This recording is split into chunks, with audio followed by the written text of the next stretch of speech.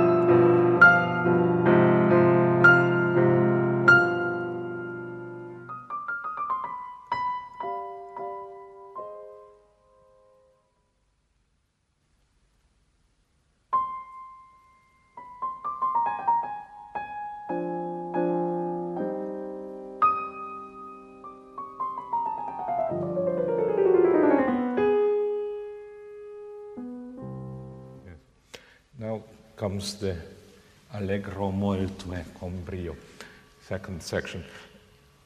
This first part that I just played, grave, is often thought of as the introduction, but I beg to differ because this is the first theme. It returns over and over again in this sonata in different keys, and this is not an introduction like later in Opus 111 when you have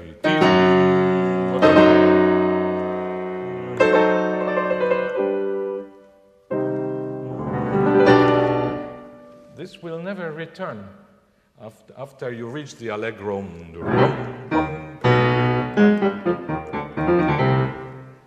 You will never hear this again. Very different with the Pathetic Sonata. Now, therefore, although there is no manuscript, it had been lost, unfortunately. So, the first edition puts the repeat sign at the beginning of Allegro molto e con brio.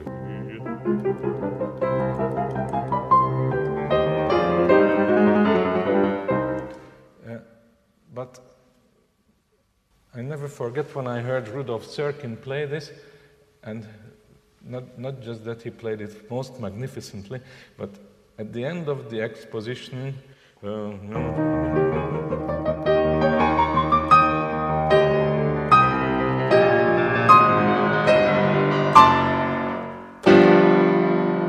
he went back to the and everybody was shocked, but it really convinced me because it's a different piece that way. Again, we have different proportions, and I feel quite strongly about this, that the repeat must go back to the beginning of the piece.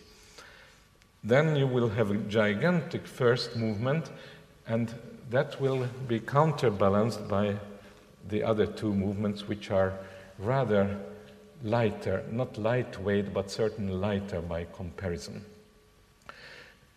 The dotted rhythms of this pathetic sonata, if you think of Bach's C minor partita,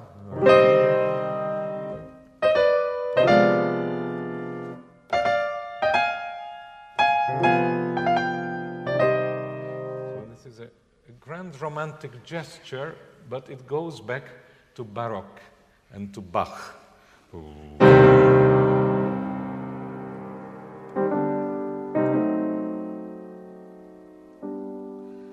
Again, it's a very heavy, thick chord, but it starts forte piano.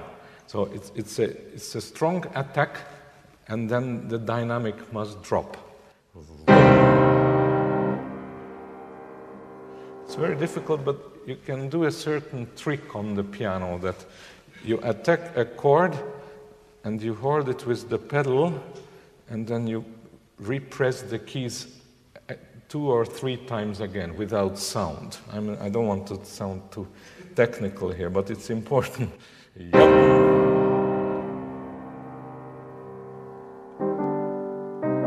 Because you have to achieve this sudden drop of dynamics. Bum, bum. Yeah, that's what he wants.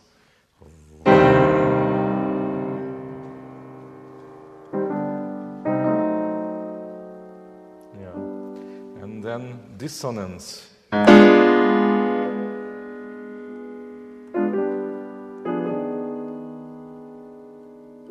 Even more dissonant. A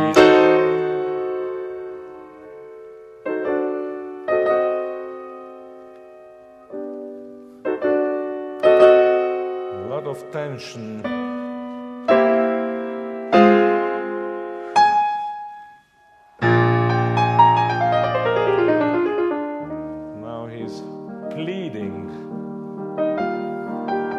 Refusal.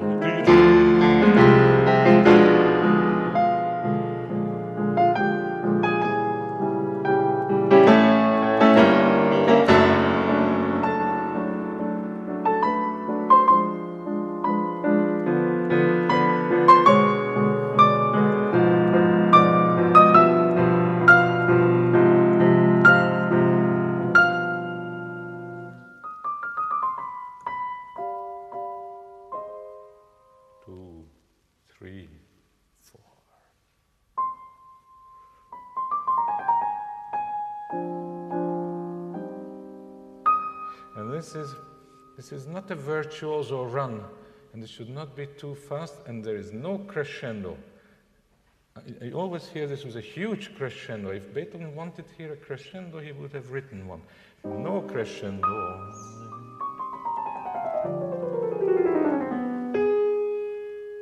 Now. And you hear this. It's a tremolando, and it's very unpianistic. This whole sonata, written by this great pianist, is so unpianistic I couldn't describe it. It's like an orchestral reduction, a piano reduction of an orchestral score.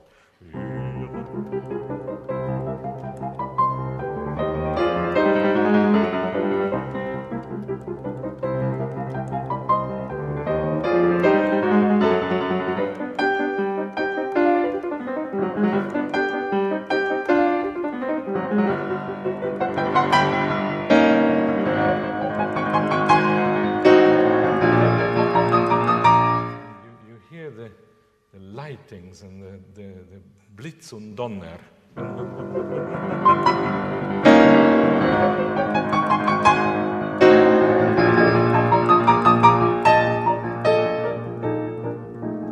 And then the storm quietens down a little. Now comes a very different theme.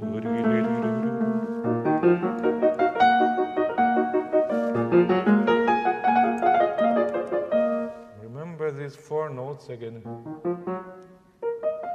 And later will be, and then the last movement. So again, everything is connected. So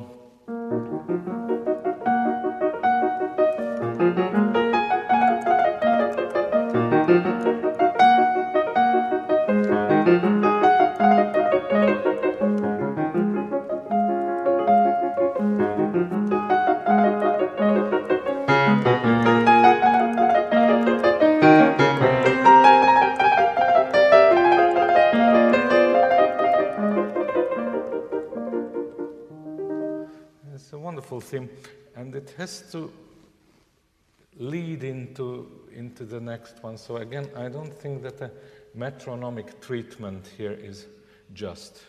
It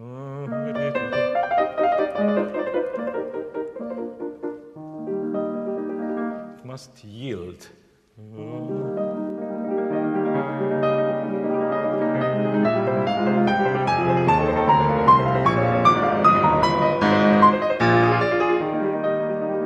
It's very orchestral.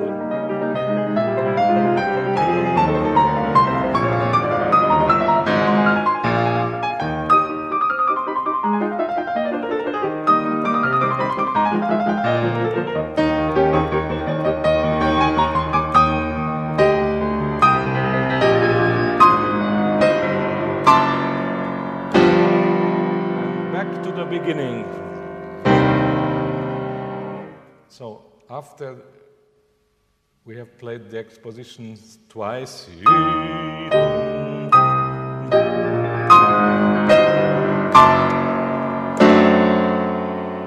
here we have the grave in the dominant.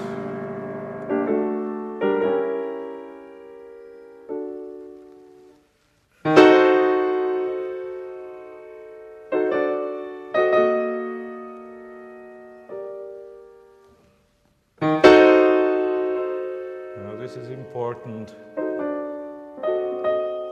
this modulation towards E minor.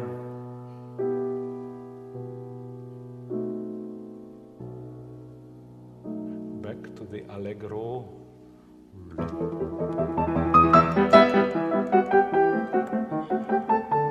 You see?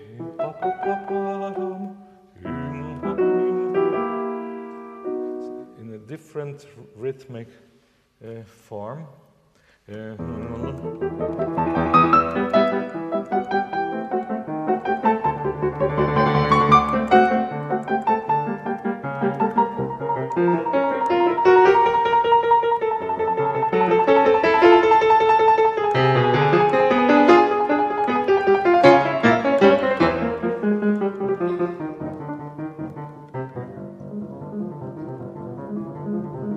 This is very orchestral. It is really like the storm in the Pastoral Symphony.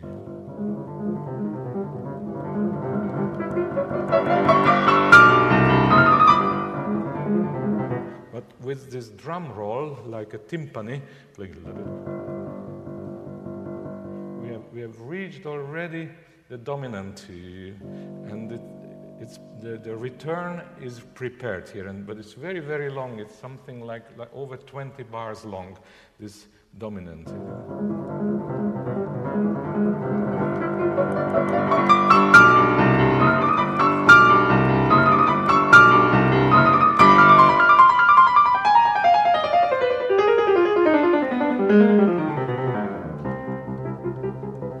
Then comes the return. So then everything is quite normal here. Now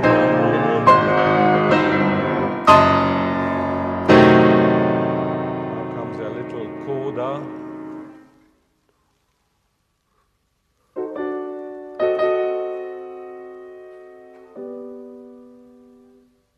Now, in place of the big chord, there is dead silence.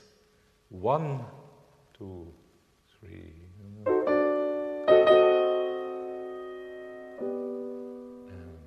Silence.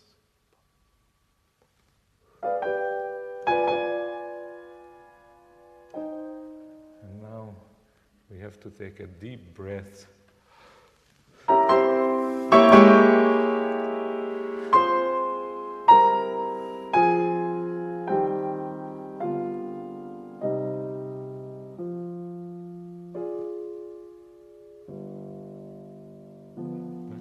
Allegro.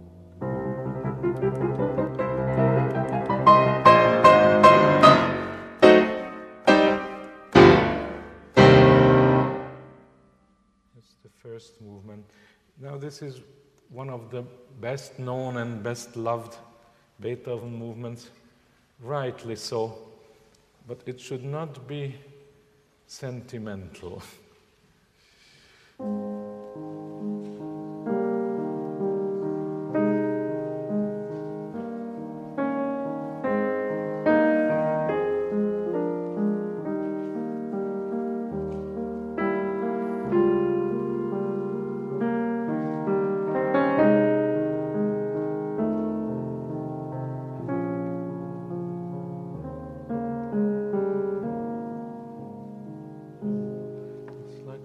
Song without words.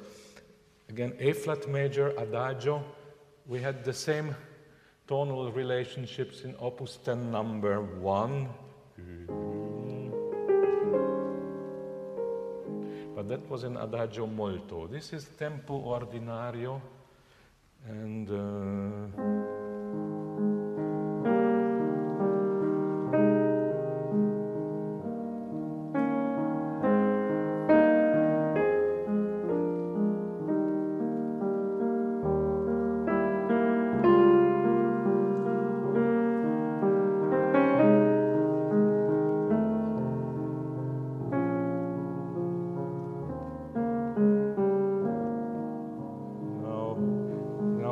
orchestra plays it.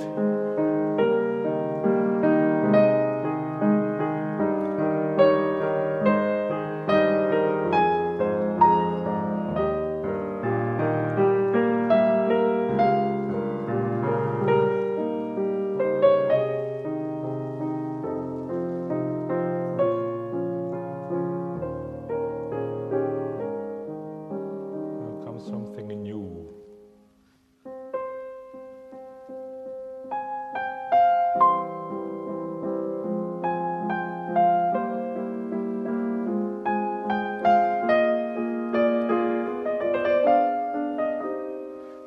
Actually, this is a rondo form with the rondo theme with 2 episodes. Then the first theme returns, and then comes again a second episode with triplet accompaniments.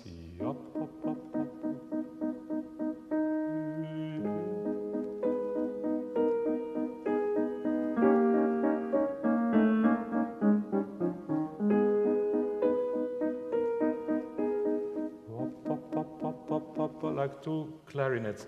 Everything is orchestral. And then this comes again with orchestral exclamations.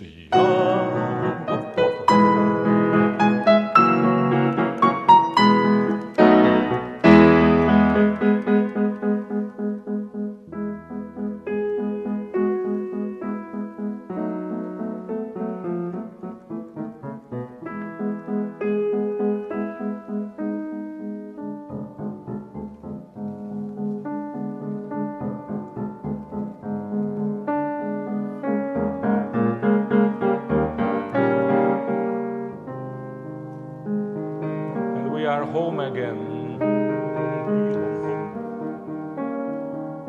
And he takes over the triplet accompaniment from the preceding episode. It's very, very poetic, very beautiful. Then there is a short coda.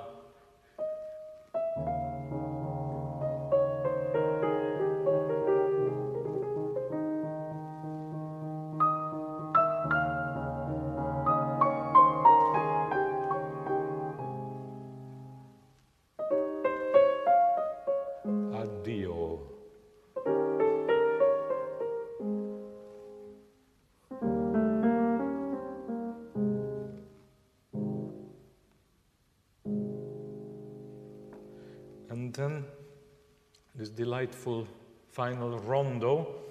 As I said, the first movement is so gigantic that the second and third cannot be on that level of gravity. So therefore, something lighter here.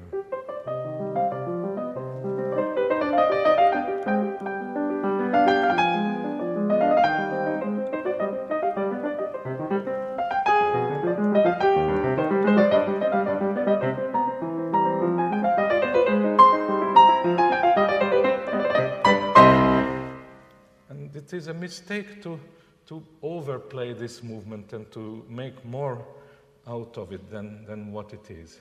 It's like in the something playful. So, first episode.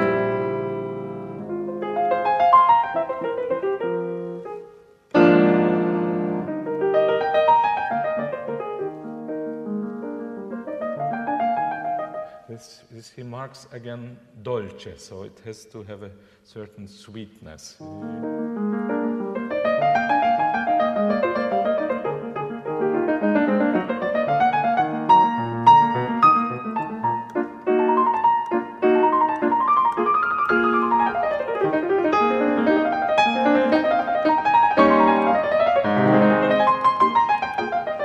New theme.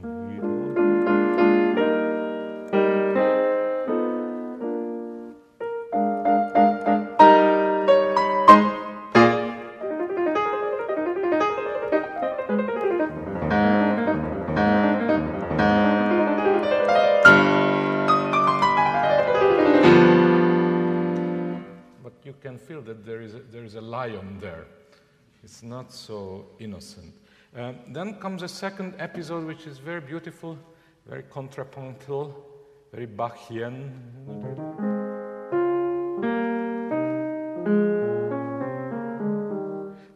Two motives which form a counterpoint, which are invertible.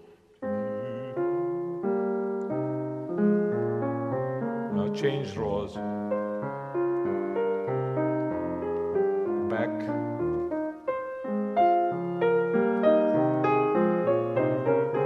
and back.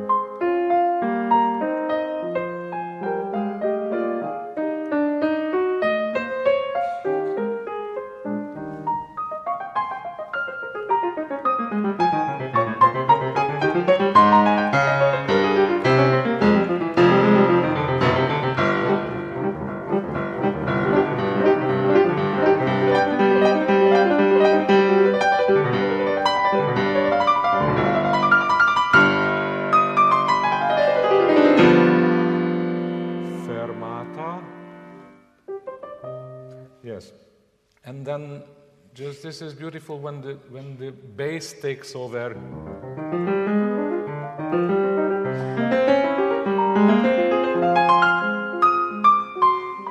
Dolce.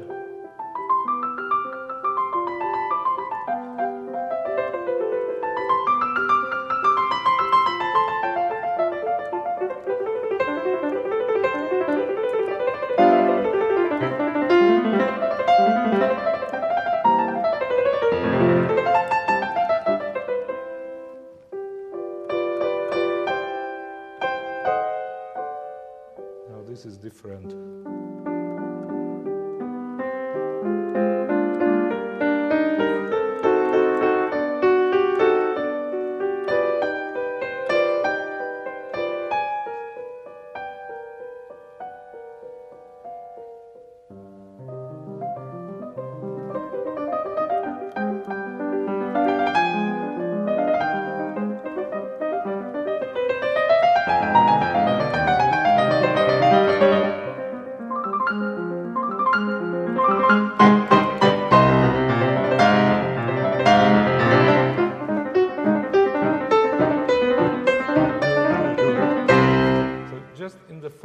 Phase of this finale, he justifies the name pathetic and goes back to the grandeur that we have experienced in the first movement.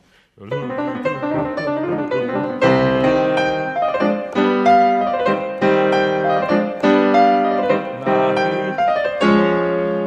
the Napolitan.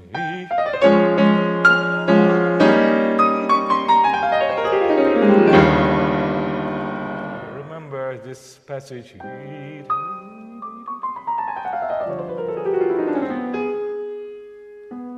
So this rhymes to that.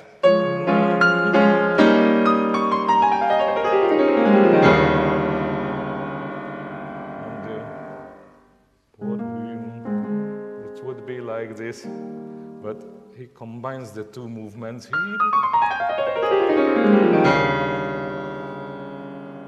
Two questions.